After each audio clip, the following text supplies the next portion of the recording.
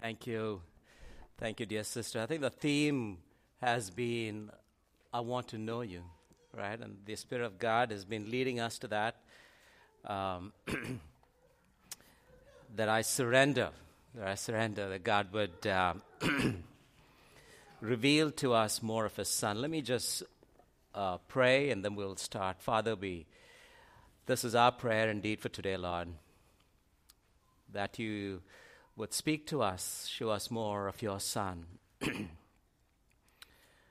We know, Lord, that there's nothing greater, nothing better.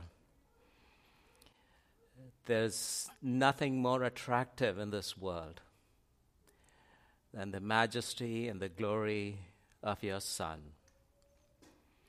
So we pray, Lord, that this time that we spend at your feet, you will reveal to us, Lord, more about the riches of mercy and the riches of grace, as we saw this morning, the wonder of your Son. Let our heart be captivated, Lord. Let our hearts be held, not distracted, and that you will reveal to us, Lord, more of your Son. We thank you that you will answer this prayer because it's in your will. And we offer it in the name of your Son, our Savior, and for your glory. Amen. Amen. I want to take you to a war zone, a battlefront. You're a soldier. I want you to think of yourself as in full army gear. You're there, you can hear the sound of the battle right there. You can hear it. You can hear the drones, you can hear the chopper, you can hear the occasional gunshot. And you're ready to engage. And right at that moment, you recognize that one thing that you need most is so that you're able to communicate with the command center. You need information, you need instruction, you need to know the location, the strategy, or whatever it is that you have to act on, without which you can't do anything. In fact, military strategists will tell you that there are two kinds of information that you need, two kinds of communication that we all need. One is that as a soldier, we need to be connected with the command center for equipping, for information, for instruction. We cannot function without information. We need that. And then the second type of information that you need is so that you're connected with your family. As a soldier, you need to be encouraged. You need this morale, and you need this communication from the family. You may have seen we said, can you read me over? That was the title that we have for this morning.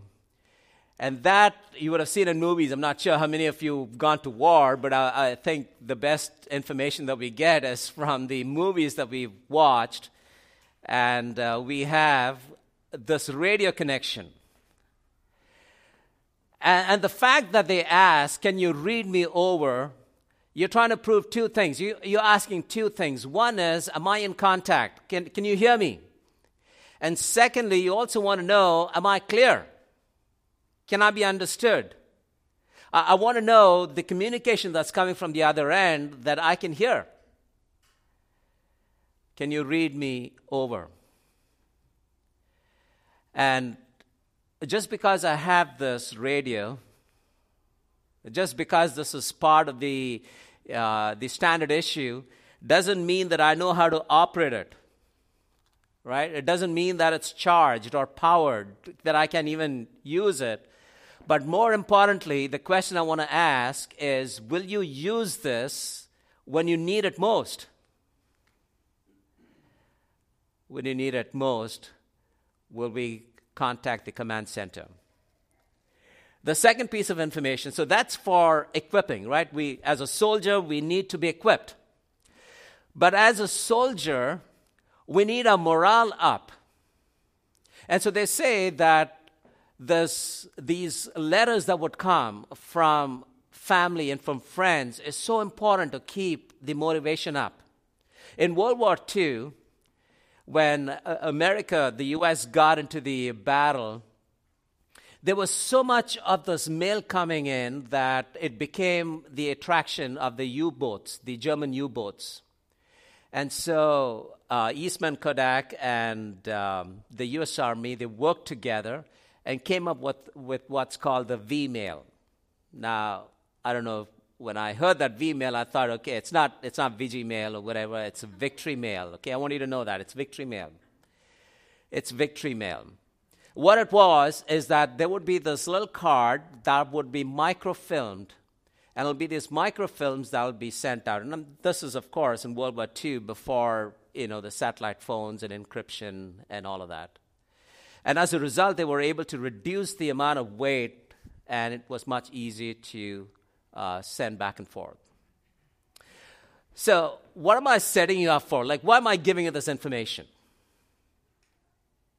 Now, I want us to know that we as Christians, we are soldiers. We are on the battlefront. We are in a spiritual war. And that these two pieces of information, the one that we need to be encouraged and the one that we need to be equipped, it happens through prayer. And so what Paul is doing for us is, we've been reviewing the prayers of Paul. And today is actually the last on that series. And today he actually takes us to the battlefront. And that is where when we read from Ephesians chapter 6, we are on the battlefront. He is saying, I want us to see how prayer works when you're on the battlefront. Because in the battlefront, if you don't have communication, I want you to know that you are dead meat. You can't survive. Paul, who tells us all of this, he himself is a person who prays. And it was Napoleon, I think it was, who said that communication is the most important part of a battlefield. It's one of his maxims. The understanding this communication is so important. Okay, so that's why Paul borrows from that imagery. In World War I, the British Empire, the Britain and the British Empire, they actually won World War I, but they lost 1 million people. And so the generals, the military strategists took a lot of flack, and there's a phrase, I'm not sure if you know about that, it's called lions led by the donkeys. Lions led by the donkeys, but it's very unfair because what had happened is 1 million people had died, and these military strategists, for the first time, a war was being fought across thousands of miles in thousands of places, and information needed to reach them. They didn't have the radio at that time. And so if you look at every battle again and again, you will see that communication, information is vital.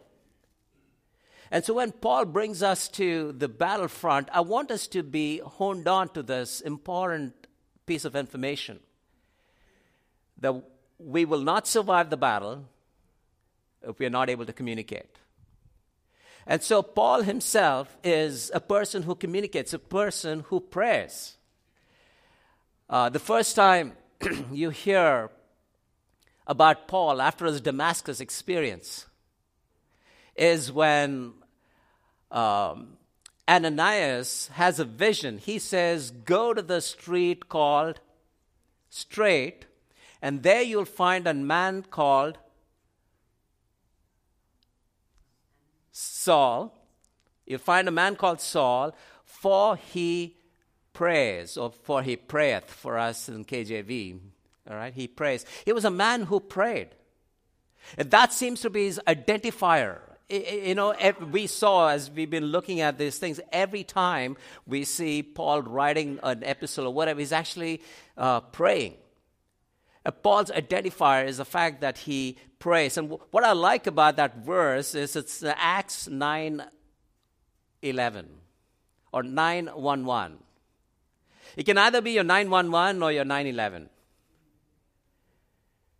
And the fact that Paul, who recognizes the importance, is the one who is telling us about prayer as a command from God himself.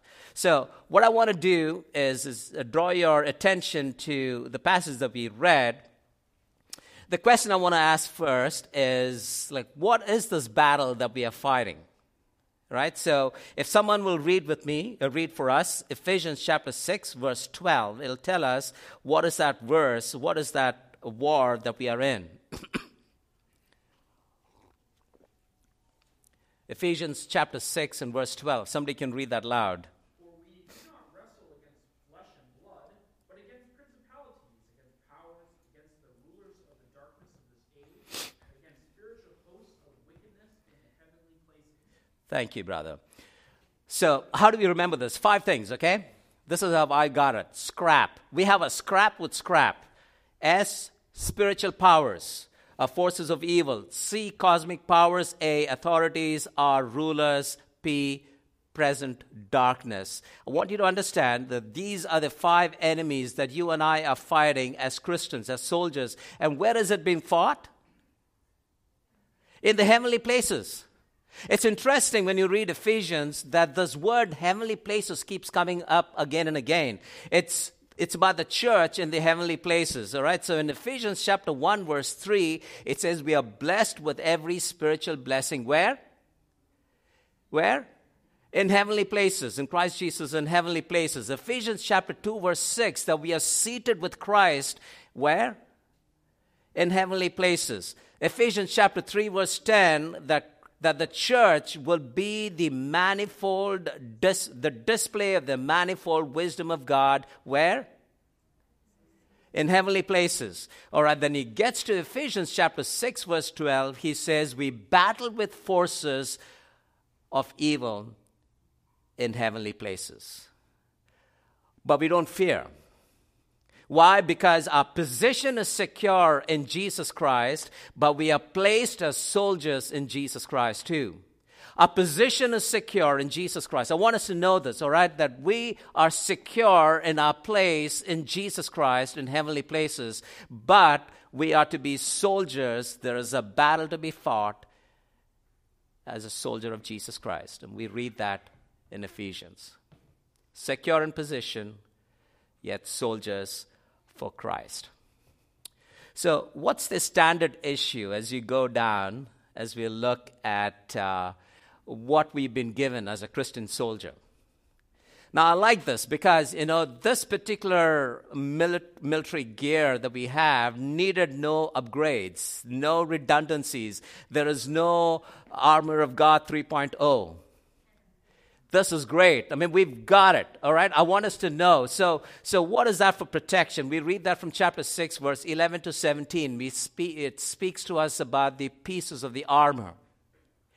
Then you get to verse 16. If somebody can read verse 16 for me.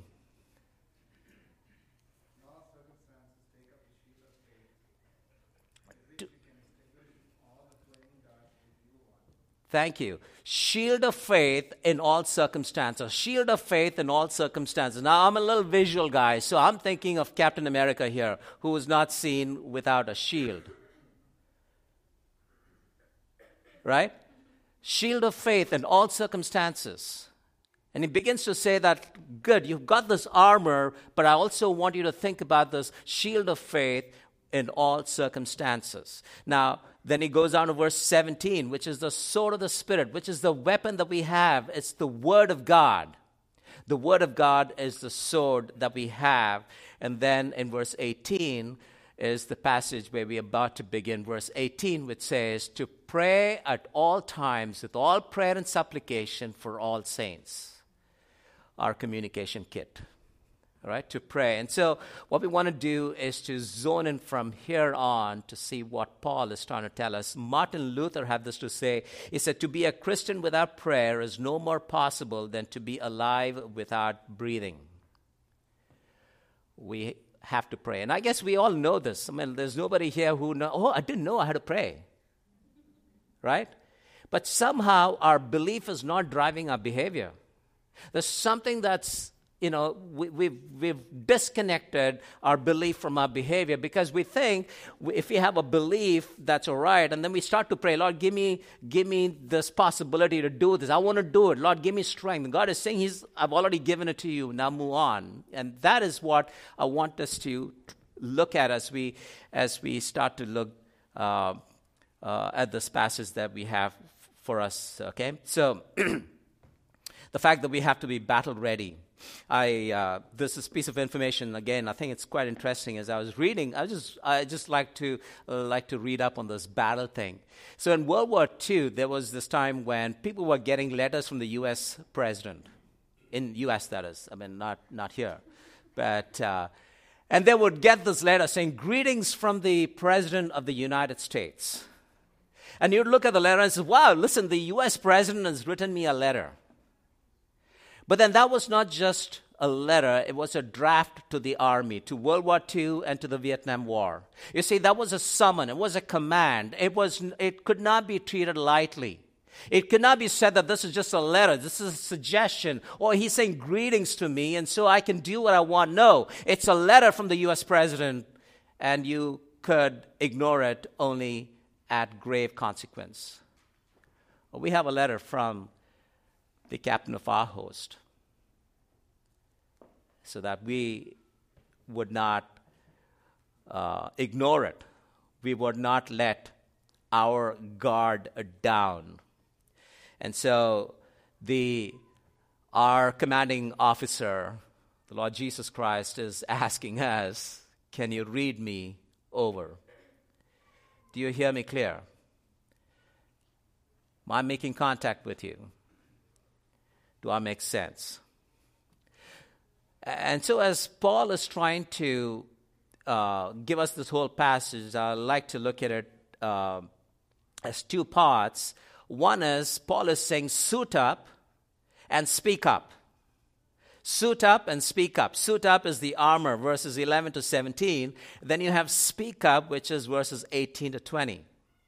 Okay, so suit up and speak up. And today we're going to look at what part?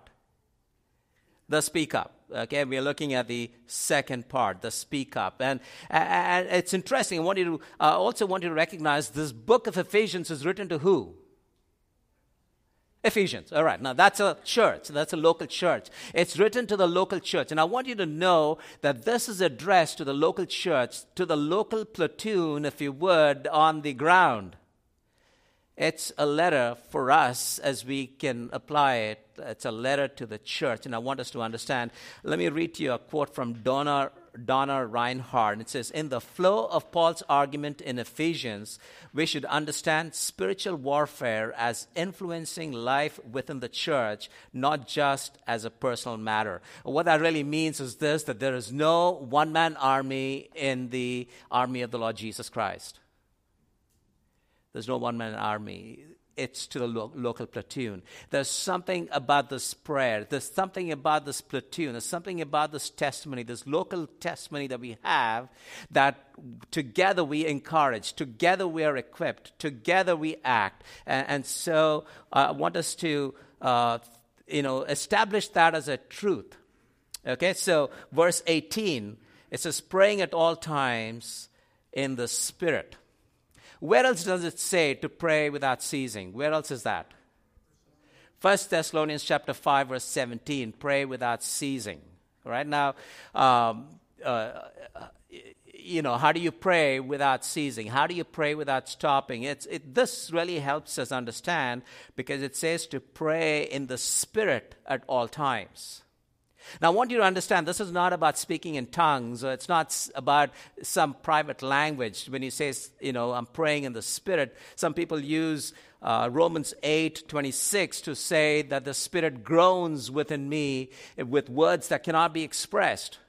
But then you must understand, that's the Spirit who is praying. That's not you who's praying, okay? So I want us to get that. And I really think about it, and I says that probably is the first reference to encryption from the battlefield. All right, that's mine. All right? With words that cannot be put into, groans with words that cannot be put into words.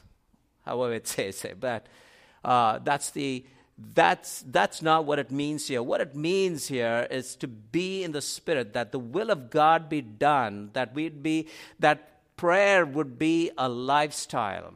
It would not be a ritual. What that means is, you see, usually we get into our spin cycle in our own heads, right? Something happens. And then we start to think, why did he do? Why did she do that? Why is she upset with me? I'm so upset. We just keep doing the stumble in our own head. And prayer is essentially to take it up to the Lord, have this conversation with the Lord. Lord, I can't seem to understand why this happened to me. Why this bitterness? I'm angry. I'm not able to forgive. Have this conversation in the Spirit. And that as you have this thing constantly, that you in spirit as you pray, the discernment, the ability, the communication, the contact. And he leads you to his word. He reveals to you speaks to you from his word. That's the truth of moving away from being self-directed to being God-directed. Praying at all times, a lifestyle of saying that the first thing I would do is to take it to my God. Because usually we either circulate it in our heads or want to talk to someone else, which is okay, which is good, but not to forget to pray in the Spirit with the Lord. And verse 18 again, all prayer and supplication. All prayer and supplication. All prayer and supplication. What does that mean? All prayer. You see, we do pray. We pray in the morning. We pray in the evening. We pray before food. There are supplications, there's prayer. We can go into all that. But I also want you to know there's something called a split-second prayer. Growing up, my mother or my dad, I don't know who I can remember, but they taught me that I should always end my prayer and saying, in the name of my Lord and Savior, Jesus Christ. But oftentimes in a difficult time, all I can get out is just say, oh Lord. And God hears me not because I ended that prayer in his name, but because I made it in his name. And so it's not the length of prayer. It's not all of that. Nehemiah is a great example. Let me read to you the two types of prayers that Nehemiah had. He just got information about the walls of Jerusalem having been broken down. And so he takes time to fast and to pray. We read that in Nehemiah chapter 1, verse 4. Nehemiah 1:4, it says, as soon as I heard these words, I sat down and wept and mourned for days, and I continued fasting and praying before the God of heaven. He fasted, and he prayed about this matter. And then he presents himself before the king, and the king says, what's wrong with you? You're not well? Speak up. And in chapter 2, verse 4 and 5, he says, and the king said to me, what are you requesting? And he says, so I prayed to God of heaven, and I said to the king. I prayed to the God of heaven, and I said to the king, just there like that, even before he opened his mouth, he has this conversation with the God in heaven. This aspect of prayer becoming the integral part of your life. And that is what we want to get to. Because if you're on the battlefield, like we just go back to that imagery that we have, we need information, instruction for our survival. And so that's what we see even Nehemiah do. Then you get to verse 18. The latter part, which says, to that end, keep alert with all perseverance. Keep alert with all perseverance. When you read this, I want us to understand that everything that Paul has said till now from verse 10 onwards can only be done because of prayer. See, verse 10, because of prayer, we can be strong in the Lord and in the strength of his might. It reminds us constantly. Verse 11, we have put on the whole armor of God. Verse 11, we stand against the schemes of the devil. Verse 12, we wrestle against the spiritual forces of evil in the heavenly places. Verse 13, we withstand in the evil day. In verse 13, we stand firm. Now, I want us to understand that without prayer, without the surrender, we will be defeated. And so as Sneha sang that song, Surrender, I want to know you. I want us to grasp this thought. The prayer does to us more than just the receiving of the request that we have. And so the surrendering first to the captain of our souls in prayer is paramount. And it says alertness and perseverance. Alertness and perseverance. If those are the characteristics of a soldier, let that be evident in us. And I say this because, we have prayed for things. We pray for some time, and we don't persevere. We pray, but we kind of, lost enthusiasm for that prayer. But if you're on the battlefront, brothers and sisters, if you are there, right there, you can't lose guard. You can't get your guard down. You have to be alert. And you have to persevere till the battle is done. And so prayer, therefore, requires that we be alert. Proverbs 24:10 says, if you faint in the day of adversity, your strength is small. Then that verse, making supplication for all the saints. Praying beyond ourselves. Prayer requires a team. Prayer requires that you're a team player. I remember growing up when I had to pray. What would I pray for? Like most of us, I think we would do that, right? Pray for our school, pray for our studies, pray for our tests, pray for our father, mother, brother, sister, family, and we're done. And then you look at others who like praying. Like I look at my mother or my father, and some, you have your experiences. They're like praying for so long. Like, what are they praying? I'm done praying in like 5 minutes. Do they keep repeating the same thing, or do they have such a long list? And then you begin to realize prayer is not about a list, it's about a labor. And I want you to understand this. The difference of prayer is that it's not about a list, not a grocery list that you listed out and give it to God, and He says, all right, God, check this out, and I want 300 pounds of this, or not 300 pounds, but whatever, right? But the point of the matter is it's laboring in prayer. It's just that one thing God has gripped your heart. You say, Lord, I need your help. I can't seem to overcome this. I'm always falling at this thing, and I don't want this. I want to be that soldier that you called me to be, onward Christian soldier. That I would pray and labor in prayer.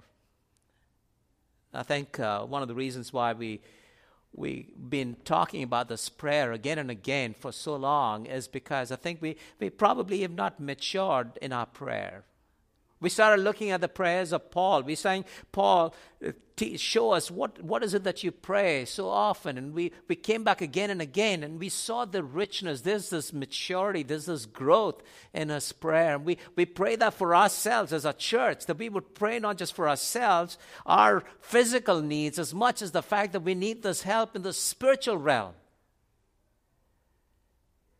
And that we would mature. We would have this Christ-likeness. That we will recognize that every time we are bitter with somebody else, that needs prayer to be labored upon. We don't have the strength to overcome that ourselves. If we have anger, I don't know, even those little things that we never talk about. We sometimes pray more for our physical ailments as much as this spiritual battle that we fight on a daily basis. We are on the battlefront. We're in the battlefront. Verse 19, it says, but also for me. But also for me. Verse 19. Edward M. Bound says, great helpers are prayers, as the ones who pray. You want to help somebody?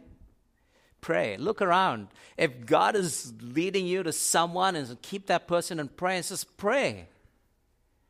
Pray. Because the spiritual battle that person is going through is far beyond what our eyes can see. And it needs so much of laboring in prayer. And so as Paul starts to say, pray also for me. And I want you to know that this is not the only time Paul has asked prayer for himself. We've been looking at all the prayers where he's been praying for the church, but at least 7 times I counted where he's asked prayer for himself. And what he is saying is that he is not beyond the need for prayer. And that prayer is not the privilege or the prerogative of a few.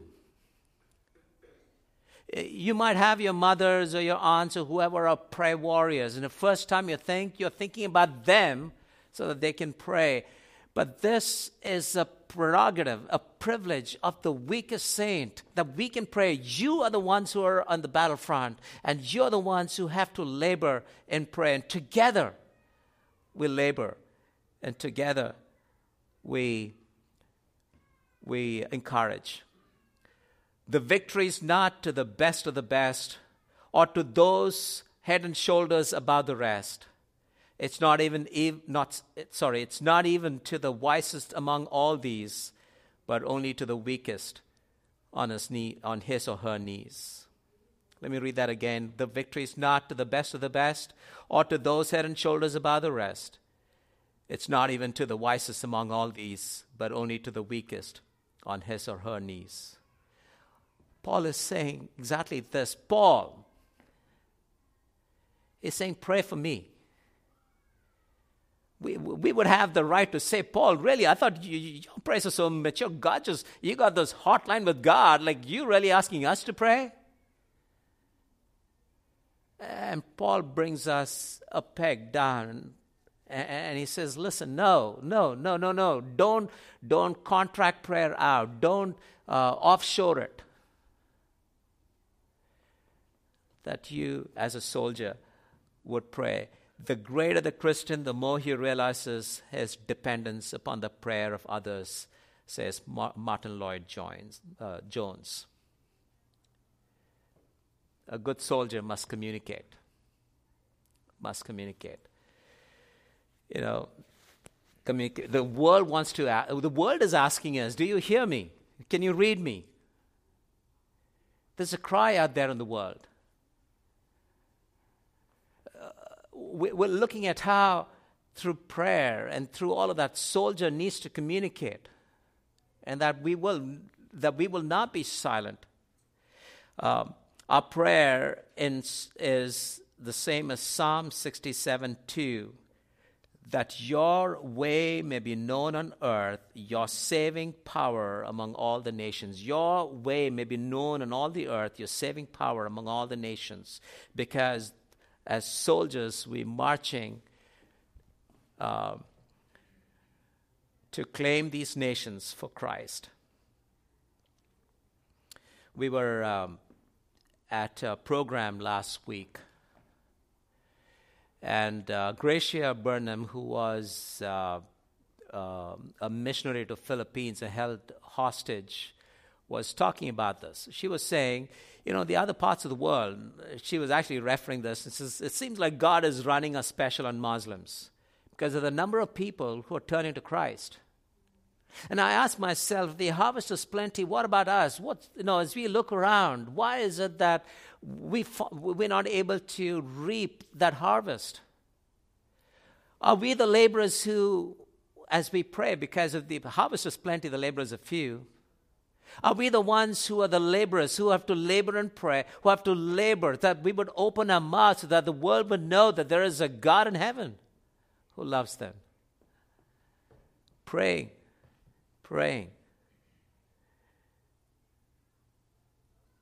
Because he goes on to say in verse 19 that in opening my mouth boldly, not just for words, but that I might have boldness to speak. Oftentimes you're tongue-tied. Not just words, but we don't know, like we don't have the boldness to speak. And Paul, this is Paul. I understand that Paul is actually praying this because he's about to stand in front of Nero and he wants that boldness. But this is Paul who shook the Roman Empire. He's saying, I need words and I need boldness. If Paul can pray that, I want us to know that we're not any special if we don't have words or we don't have boldness. The truth is we need to labor in prayer that we can have that boldness and those words, because, the silence of our cowardice is deafening. When you think about the church, when the first reference to the church praying is this. Let me read that to you from Acts chapter 4. Acts chapter 4, verse 29 and 30 is the first recorded prayer of the church. Acts chapter 4, verse 29 to 30. And now, Lord, look upon their threats and grant to your servants to continue to speak your word with all boldness. With all boldness. There are 3,000 million living who still haven't heard of Christ. And 30 million people who go to Christless eternity every year. That's the population of Canada. 30 million people. Because they didn't know Christ. And so we pray for gospel fluency. Gospel fluency. I want us to understand this, right? Like, literally, this is something that you can do. Like, if somebody were to ask you, what is the gospel? Are you able to say that? Or do you have words to say what the gospel is? Or are we going to have one of the things that we would teach is to have this elevator pitch. That if you find somebody in the elevator with you and somebody, hey, what do you do? I'm able to say in those 30 seconds what I do. If I'm looking for a job, in that 30 seconds, I'd be able to say that this is what I can do, and that's the kind of job that I'm doing. What's your elevator pitch with the gospel? What's your gospel fluency? Or that we would pray and act and say, Lord, give me those words that I can speak. People who cross my path that I'd be able to influence. And then to proclaim the mystery of the gospel, we read in verse 19, the gospel, the mystery of the gospel. The gospel is not a mystery because it's mysterious or it's mystical, but because it's divine. It's something that this world can't have. It's something that's been revealed to us. It was kept a mystery before Christ, but after Christ came, it was revealed to us. And Ephesians actually speaks about it. He says, how, you and I, Greeks and Gentiles, we were all made into one body in Christ Jesus. That's just the wonder of the gospel. That we would be found in Christ. But the fact is that this mystery does not have to remain a mystery, right? Do our neighbors even know? Or is it still a mystery for them? Here, let me ask you one thing. When was the last time somebody shared the gospel with you? No, hear me right. Not when you share the gospel, not when you share the gospel, but when somebody shared the gospel with you. Last week? Last month? 6 months? We would have recognized if somebody shared the gospel with us. We would have got it. Now, if we are a sampling, I want you to understand, if this is the state, the thousands, the 30 million, they haven't heard. So you might say, all right, no, God's not calling me to go wherever, but He is said right here, laboring in prayer. If you begin there, if you say, Lord, I need your help. I know your word is true. I understand that whatever you said is something I want to obey, but I don't have the strength. I'm not able to do that, but you labor. You say, Lord, I'm not going to let you go till you help me with this.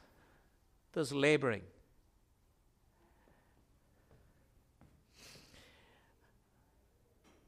Can you read me? Over. Are you listening? I think about words, boldness that we can speak. And as he goes on in verse 20, he says, for which I'm an ambassador in chains, an ambassador in chains. And I think it's just a paradox, isn't it? Because when you're an ambassador, you have diplomatic immunity.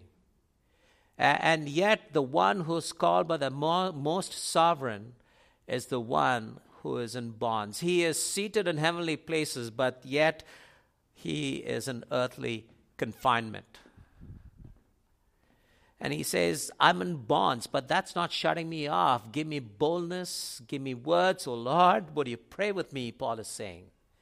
That's Paul's story. When Gracia spoke about her husband, because she was a whole year held in hostage by Abu Sayyaf. And then in the rescue, the husband is shot dead. So they have a memorial. And he had already said, because he was a pilot, and they showed us some clips about how difficult the terrain was as he would land this pilot in the plane, and what a great pilot he was. And he had said that when I die, in my tombstone, would you write, it was not pilot error. Anyways, what they did do is this. This is what Gracia was saying. On the tombstone, you have the date of birth. Then you have a dash. Then you have the date that he died. And on that dash is the cross. So you have the date of birth, you have a cross on the dash, and then you have the day he died. Because she was trying to say, we wanted to say that something happened between those two dates, something, the cross that transformed him, that he would go to Philippines to share the gospel. And then she turns to the crowd and says, what about you? You will have a tombstone if the Lord doesn't come. You will. I will. We will have the two dates, the date that we were born and the date that we died, and there'll be a dash in the center. And the question is, what will you fill that dash with? What will you fill that dash with? What are we availing this life to be? Prayer is not the realm of the great and faithful, those big names, the ones that we read, and all of those. Paul is saying it's something that you've been given. You've been given. Do we use it? Do we labor? Have you reduced it to just words and list? It's just perfunctory. Because that's what we've been doing all this while. And then he ends with verse 20. He says that I might declare it boldly as I ought to speak, as I ought to speak. We've been whimpered out, we've been chickened out, we've been silenced out only because we have not been prayed out. We haven't prayed, and therefore we have all of those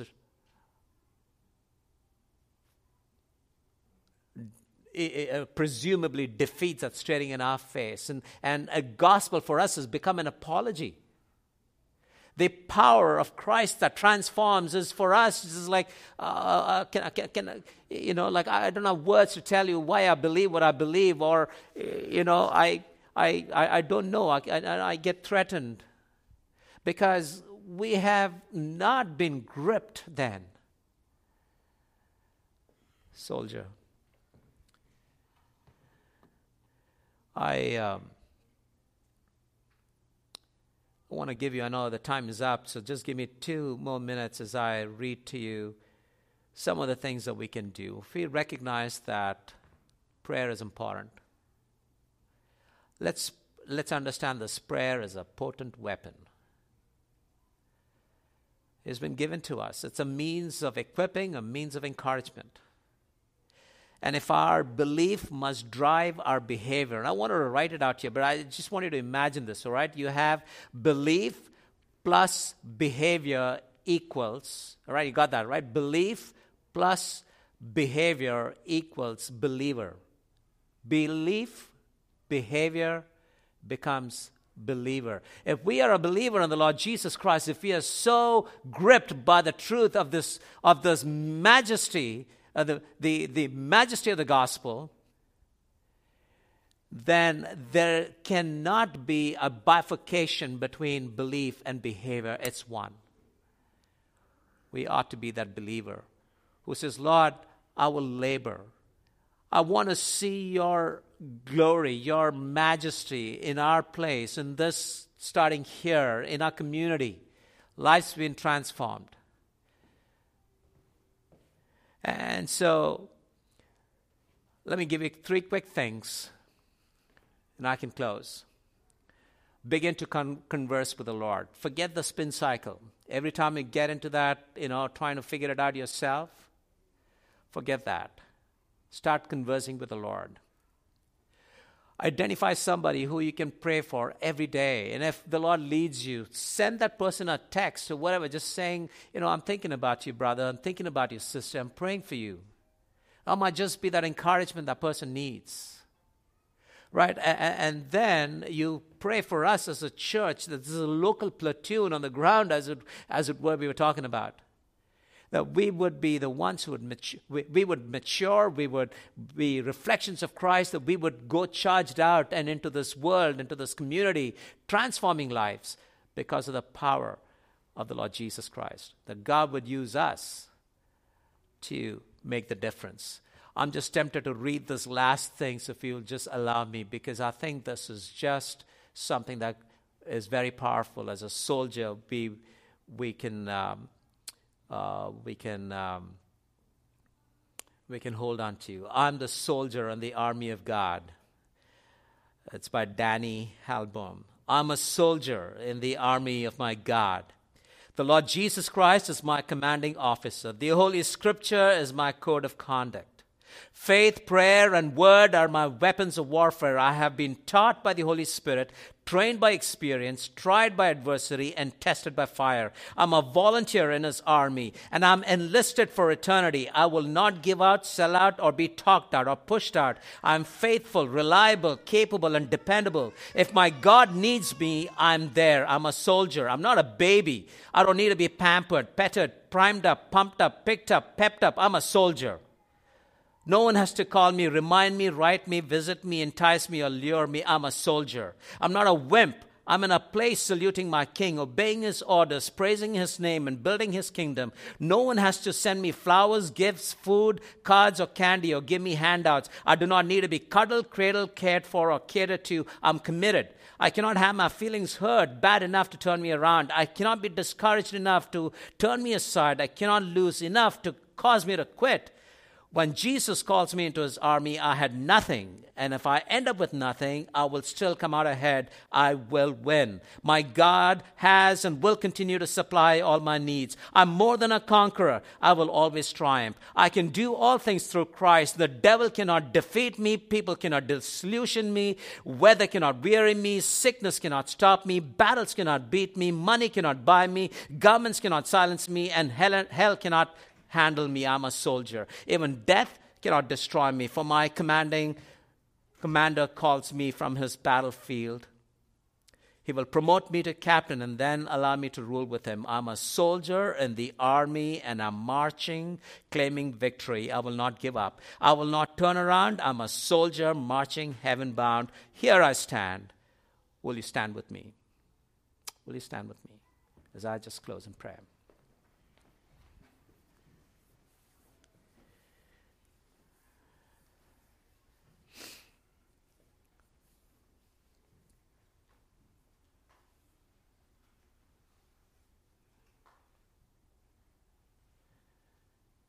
Father God, we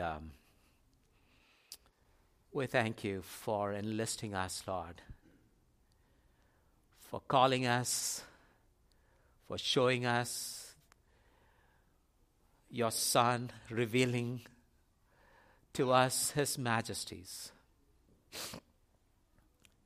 We thank you that He has gripped our hearts.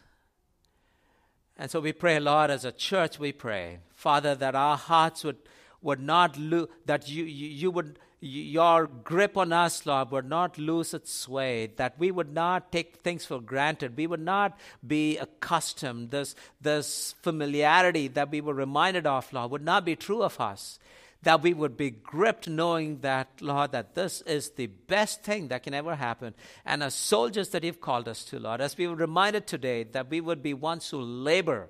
As soldiers, that we would be alert, we would persevere. As soldiers, Lord, we would be in the battlefront, recognizing that this is a spiritual battle, that we will fight, we will labor, Lord, we will petition your throne for people around us, Lord, especially in this church, in this community that you placed us. Father, we pray that we will see your work, your majesty, the fact that we will see you high and lifted up in our presence, Lord, so that the world would know that there is a throne in heaven and one seated on that throne. And we thank you, Lord, that you would give us this privilege to serve in this army. We love you, Lord. Thank you for loving us so much. And all God's people said, amen.